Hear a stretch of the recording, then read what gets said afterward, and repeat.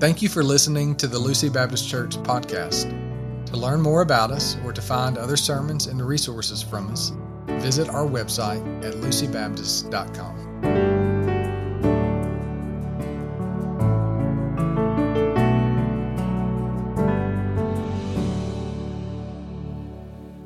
Well, good morning, friends. Good morning, church family. We're glad to be joining you in this way. Again, we continue to look forward to joining together in worship.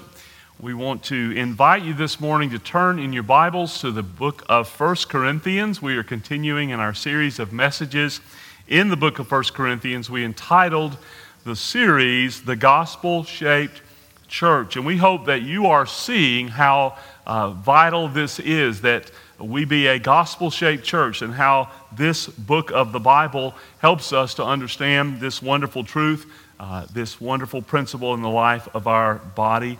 This morning we're going to be looking at 4 verses. 1 Corinthians chapter 3, we're going to be reading verses 1 through 4. And from this passage this morning, I'll be bringing a message entitled, The Tragedy of Spiritual Immaturity. 1 Corinthians chapter 3, beginning with verse number 1. But I, brothers, could not address you as spiritual people, but as people of the flesh, as infants in Christ.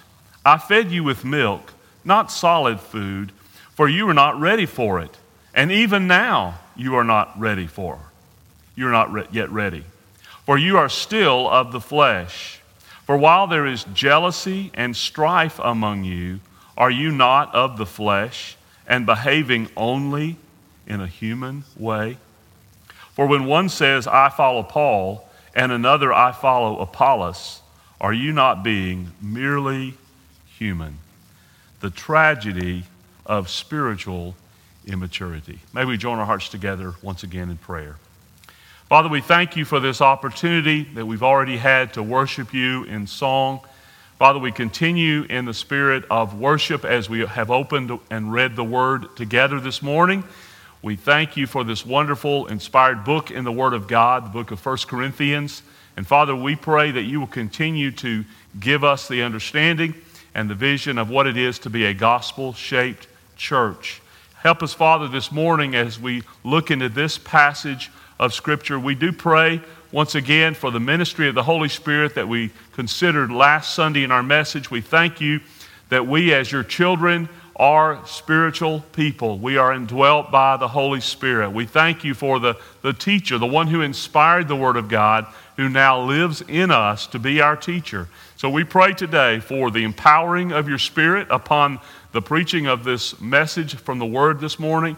We pray for your ministry upon me as your preacher this morning. I also pray for those today who are hearing the Word today and throughout, Lord, the days to come, that you would speak this word of truth to their hearts. We pray for the work of the Spirit in illuminating, giving light to the Scripture and understanding. Because, Father, as we understand, we can proclaim truth, but only you, by the work of the Spirit, can reveal truth. We pray that you'll speak to those particularly today who are described in this passage, who are like these, who are described, who are spiritually immature, still infants in Christ, though they have been believers for some time. We pray that you would help them to see this not merely as something to treat lightly, but see it as something to take very seriously, to see it as the tragedy that it truly is. It fails to bring you glory, and as we're going to see other ways in which we're hindered by spiritual immaturity. Speak to those today, Lord, who may be thinking themselves spiritual, but who are still in reality natural, still in their sin. Awaken them to their need for Christ. Only you can unveil their spiritual eyes and give them spiritual sight and understanding, and ears to hear and understanding in their hearts. So please, we ask that you do your work through the work of your Spirit, through the power of your word today. Be glorified as we respond to your word and obey your word as you direct us and lead us today and in the days to come. We love you, exalt you, and praise you in Jesus' name and for his glory. Amen. All babies are cute, right? Well, at least all grandbabies are cute. Well, they're so soft and cuddly, and they make sweet noises and facial expressions. And we understand that when they're small and they're young as little babies, we certainly understand that they cry to express their need, their hunger. They cry when they need a diaper change. They cry when perhaps they are teething later on, and sometimes just seemingly to be held, or maybe for no reason at all. We understand that because they're babies, and that's what babies do. But as they begin to grow and get older, we begin to expect behavioral changes of them. We don't expect them to cry every time they're hungry or angry. And so eventually they're weaned off the bottle or the breast, and then they're potty trained. And what's okay for little babies, what's even maybe cute for little babies, is no longer cute and no longer appropriate as they get older. And it's really sad to see children, and especially to see adults who have matured physically and mentally, but have not matured in their attitudes and in their actions. And tragically, as we see in this passage of Scripture, there are those who have failed to mature spiritually. When we're born again, as this passage says, we become infants in Christ, and that is certainly understandable. But with the Word and prayer, applying the Word to our lives and appropriating the other disciplines in our lives and as believers, then we begin to grow in our likeness to Christ. We begin to grow in our spiritual maturity. But without those spiritual disciplines being practiced in our lives and placed and put into our lives, then we fail to grow and we fail to mature spiritually. We're hindered in our growth. And according to our text, that's exactly what happened to many in the church in Corinth. And that was the reason for much of the problems, as we're going to see here in this text. Last week we saw in chapter 2, verses 14 to 16, that there are basically two kinds of people. And verse 14, the person described is the natural person. This person is spiritually dead because this person is not indwelt by the Holy Spirit. And the Bible says they are not able to receive the things of the Spirit of God. The other person described there is the spiritual person in verse 15. This person has been born again and is now indwelt by the Holy Spirit. He's able to receive the things of the Spirit. He loves what he used to hate, the Word of God, prayer, the church, worshiping God, serving God, fellowship with God's people, sharing the gospel with others. Well, while everyone falls into one of these two categories, in the passage we're going to see today, there is a spiritual condition that is being described and being addressed here. These people that Paul is describing, again, many obviously in the church at Corinth, are people who have professed faith in Christ and yet at best are spiritually immature. Spiritual immaturity is a tragedy. It is not something to be treated lightly. It is not something to merely be laughed about. It is a very serious issue. Again, it caused much of the problems there at the church at Corinth, especially in the area of division that we see treated in chapters 1 through 4. But it is also the cause today of many of our problems in our churches today. And so I want you to note with me 4 truths from these 4 verses concerning the tragedy of immaturity. Notice first, the spiritually immature resemble unbelievers. Again, here in verse 1, Paul said, "I, brothers, could not address you as spiritual people, but as people of the flesh, as infants in Christ." Paul begins, as he begins this new direction here, by addressing them as brothers. This is a term of endearment. It's a term we still refer to one another, brothers and sisters in Christ. It's a term of endearment for believers in the Lord Jesus Christ. But he quickly changes direction and indicates he's about to confront them when he says, but. He says, but I could not address you as spiritual people, but as people of the flesh. This word flesh literally is fleshly ones. It's also rendered in some translations carnal or worldly. And it describes our old self. It's describing who we were before our conversion, but whom we are no longer, whom we aren't anymore. And Paul has just indicated in the previous passage that believers are spiritual people, people who are indwelt by the Holy Spirit. But he says, I couldn't call you spiritual. Is he saying that these people are not believers?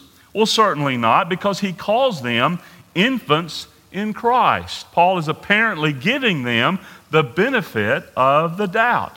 There must have been some evidence of genuine conversion in their lives. These are people, no doubt, that are continuing in their participation within the church. They are participating in worship and in service, serving in the church. There's obviously no outwardly immoral condition in their lives that would result in their being disciplined by the church. So they have had evidence and show some evidence of conversion in their life, but because of their immaturity, their carnality as we've described it, worldliness, fleshliness, it has caused them now to resemble unbelievers. Paul told the church at Rome in Romans 8:9, you, however, are not in the flesh, but in the Spirit, if in fact the Spirit of God dwells in you. Anyone who does not have the Spirit of Christ does not belong to him. Believers are no longer to be characterized by the flesh. We, the Bible says, are new creations in Christ. Tom Schreiner says that this condition that Paul is describing here does not indicate that he has made a new category, quote, as if one can live as a carnal or worldly Christian all one's life, close quote. The description carnal or worldly in connection with a Christian is a contradiction in terms. It's like speaking of a hot popsicle. They just don't fit together. You see, spiritual infancy is like physical infancy. It's understandable at the beginning of the Christian life. Although brand new believers are indwelt by the Spirit and their spiritual appetites immediately begin to change, they haven't yet matured, and we expect them to still have some patterns to outgrow in their life, some flesh patterns, if you will. But after, a period of spiritual diet and discipline, we also expect spiritual maturity to take place. Paul could not call these believers in Corinth spiritual. He could not see spiritual maturity in them. They may have been spiritual positionally, but practically and outwardly it was not as evident as it should be. Can you be called spiritual? Could our church be considered spiritually mature? Who do you most resemble today? The old person, the old self that you used to be, or the Christ, the Spirit who dwells in you? Second, I want you to see that the spiritual immature are not able to receive the solid food of the Word. Verse 2, he says, I fed you with milk, not solid food, for you were not ready for it. And even now, you are not yet ready. Using the language, again, of a parent with children, Paul recounts that in his 1.5 years of ministry there in Corinth, he fed them with milk, not solid food. This was understandable. They were new believers. They were infants in Christ. But now he's saying, some 3 to 5 years later perhaps, they still weren't ready for solid food. This was a further indication of their spiritual immaturity. Using the analogy of babies and young children, we know that babies began on milk. This is God's provision. It meets all their needs. But gradually the baby begins to add different foods. They eat things like plums, squash, spinach, and eggplant all mixed together. Yum. They work their way up to solid foods until eventually they're able to eat with their family. And in the spiritual realm, we have one diet, the Word of God. The Corinthians were what Bob Deffinbaugh described as wimps in the Word. You know, it's wonderful that we do not have to puree the Word of God. We do not have to water down the gospel.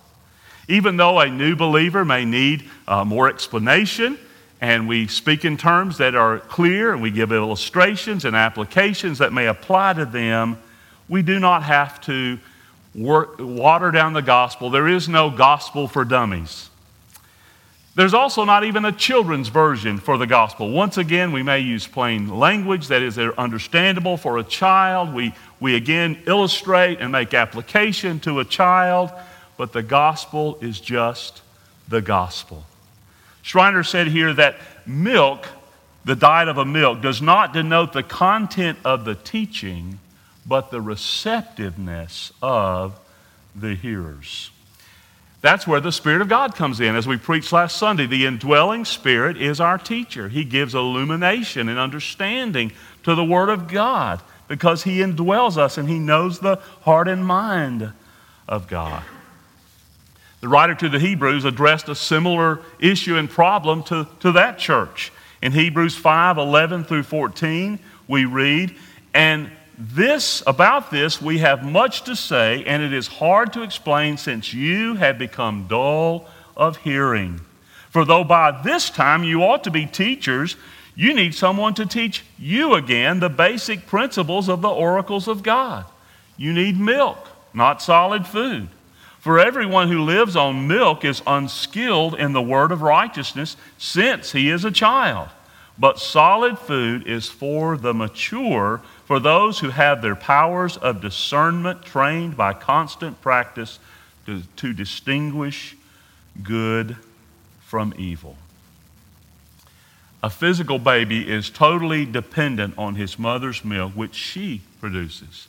The baby has to be fed. He cannot feed himself. A maturing believer is like that spiritual baby. As he begins to receive more and more of the Word, he begins again to receive that Word and to dig into the Word and to grow in that Word and even to take that Word and share it with others. And that is how that process of growth and maturity takes place. Some of these professing believers in Corinth, with their background of philosophy, were more interested in soothing delivery than they were in sound doctrine. Many today are not even receiving the milk of the Word. They live on spiritual junk food. They want preachers to just encourage them, make them feel good. They want pop psychology. Oh, brothers and sisters, a steady diet of the Word of God in preaching and teaching and personal study enables us to grow strong in every area of our lives. It strengthens our personal walk. It strengthens our marriages. It strengthens our family life. It enables us to be a better student. It helps us to be a better employer or employee. It affects every area of our lives because the Word of God is not only inerrant, the Word of God is sufficient. So today I want to ask you, are you growing through the meat of the Word? As you look back on the time from which you professed faith in Christ until now, can you see a process of growing more and more from the milk of the Word to the meat of the Word, growing deeper in the things of God? Can you see progress, as Paul described to Timothy, the progress that is apparent to all of spiritual growth that has occurred in your life? Are you learning to feed yourself the Word and therefore learning to teach it and disciple others through the Word of God that you receive. Third, I want you to see the spiritually immature demonstrate divisiveness in the church. We see this both in verses 3 and 4. He says, "For you are still of the flesh, for while there is jealousy and strife among you, are you not of the flesh and behaving only in a human way? For when one says, I follow Paul, and another, I follow Apollos, are you not being merely human?" Again, one of the primary ways that the Corinthians were demonstrating their immaturity, their fleshliness and carnality was through jealousy and strife and a party, divisive spirit. These attitudes led to division among them, and they were works of the flesh, not evidences of the fruit of the Spirit we see in Galatians chapter 5, where the works of the flesh are described this way. Now, the works of the flesh are evident: sexual immorality, impurity, sensuality, idolatry, sorcery, enmity, strife, jealousy, fits of anger, rivalries, dissensions, divisions, all works of the flesh. John MacArthur says jealousy is the attitude and strife is the action resulting from it. He continues, jealousy is a severe form of selfishness. Selfishness is the primary characteristic of immaturity. You think about babies. Again, selfishness. Again, we understand that when they're young, when they're small, they want to be fed, they want to be changed, they want to be held now. They want to be the center of your attention. They don't care what you're doing. They don't mind interrupting you. They never think to say in the middle of the night, "Oh, I'm so sorry I woke you." When Christians are jealous of one another, competing for attention, wanting their person to be in position, they want their kind of music, they want their program, they want recognition, they want that position, they want what they want, and they want it now. They are demonstrating spiritual immaturity. Apply the gospel to this, dear friend. Think about the gospel in relationship and how being a gospel-shaped church affects that in every way. When you think about the Lord Jesus, who is King, He is King. He's the only King. And we serve Him. He is the one to whom we are accountable. Think about the fact that we are sinners in need of a Savior, and Jesus came and gave His life for us on the cross as our sinless substitute. He again humbled Himself to go to the cross, demonstrating the spirit of complete and absolute submission and surrender, and thinking of us as He went to the cross, thinking of the Father and the Father's will as He laid down His life for us, as He became sin for us, that we might become the righteousness of God in Him. And in order to receive that wonderful gift, we must turn from our sin, place our faith and trust in the Lord Jesus Christ, surrendering to Him as our Lord. He comes into our lives and transforms our life, and we become His servants. Yes, joint heirs with Him, but we are serving to His glory. And it's all about Him. It's all about Jesus. It's not about us. The gospel shapes our church. And when a church is filled with strife and jealousy and envy and selfishness, it is being everything but Christ-like. It is not being a gospel-shaped church. Are you characterized today by jealousy and strife and division in your personal life, in your family life, and in the local church? There's only one word for that. It's sin. Call it what it is. Agree with God about it. Repent of it, because that is the only right response to it. Stop making excuses for it. Stop justifying it. Just call it what God calls it, because it is so divisive. And friend, if you are characterized by this sin today, you're spiritually immature. You're spiritually immature, and your spiritual growth is being hindered. And until you repent of this, turn from this, surrender to Christ, and allow Him to demonstrate His life through you, His humility and the fruit of the Spirit, only then can you begin to grow in Christ, glorify Christ, and build up the body of Christ and bring unity to His church.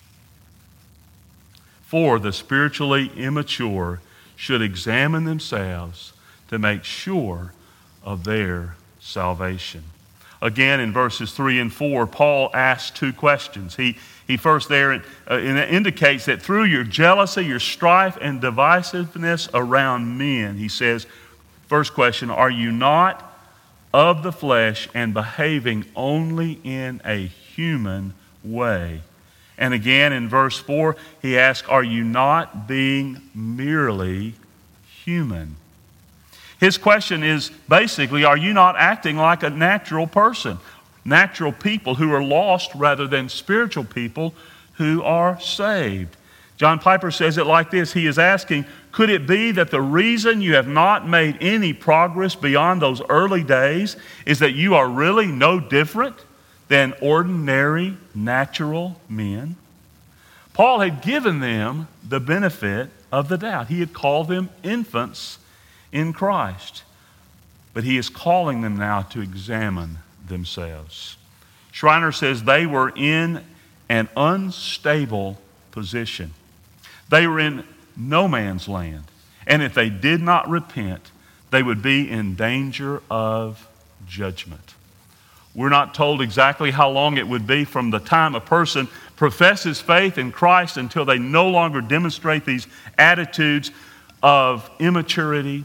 But again, for a person to just treat this lightly and laugh it off and see no general progress in their life of maturity, still acting like a baby in their Christian life, still not moving forward in their understanding and love for the deep things of God, the meat of the solid food of the Word of God, this should cause any person to check themselves spiritually.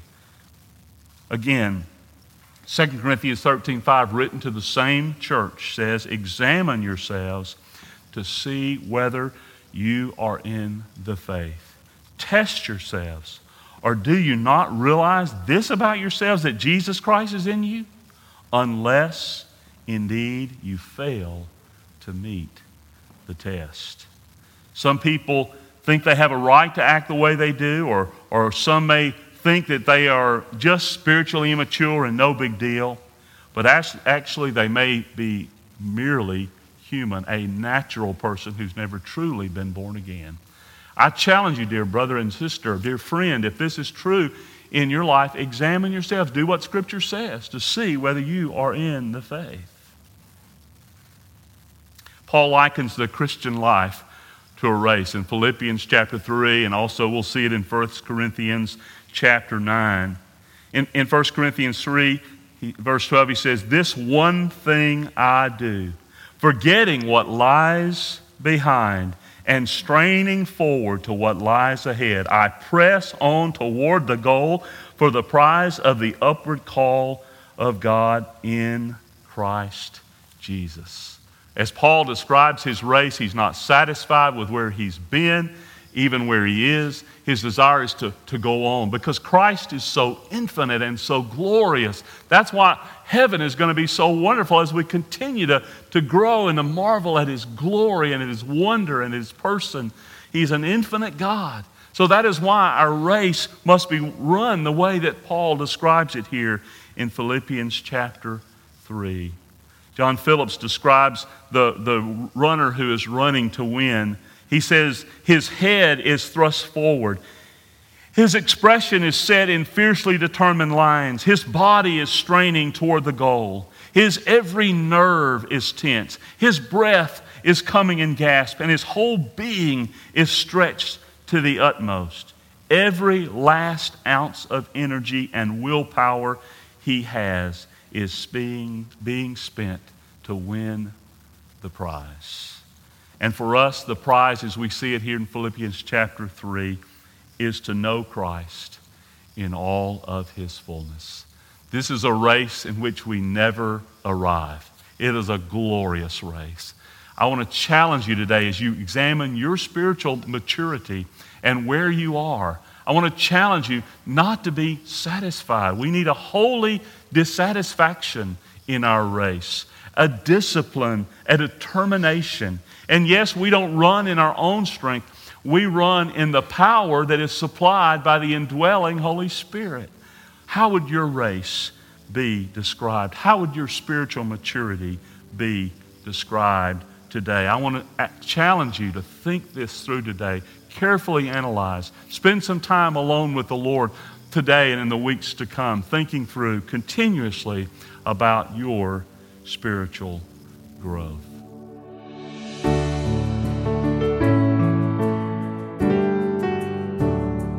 If you found this message helpful, check us out at lucybaptist.com, where you can find other resources or learn more about our church. We hope and pray that this message has helped you grow in your knowledge of God and in your relationship with Him.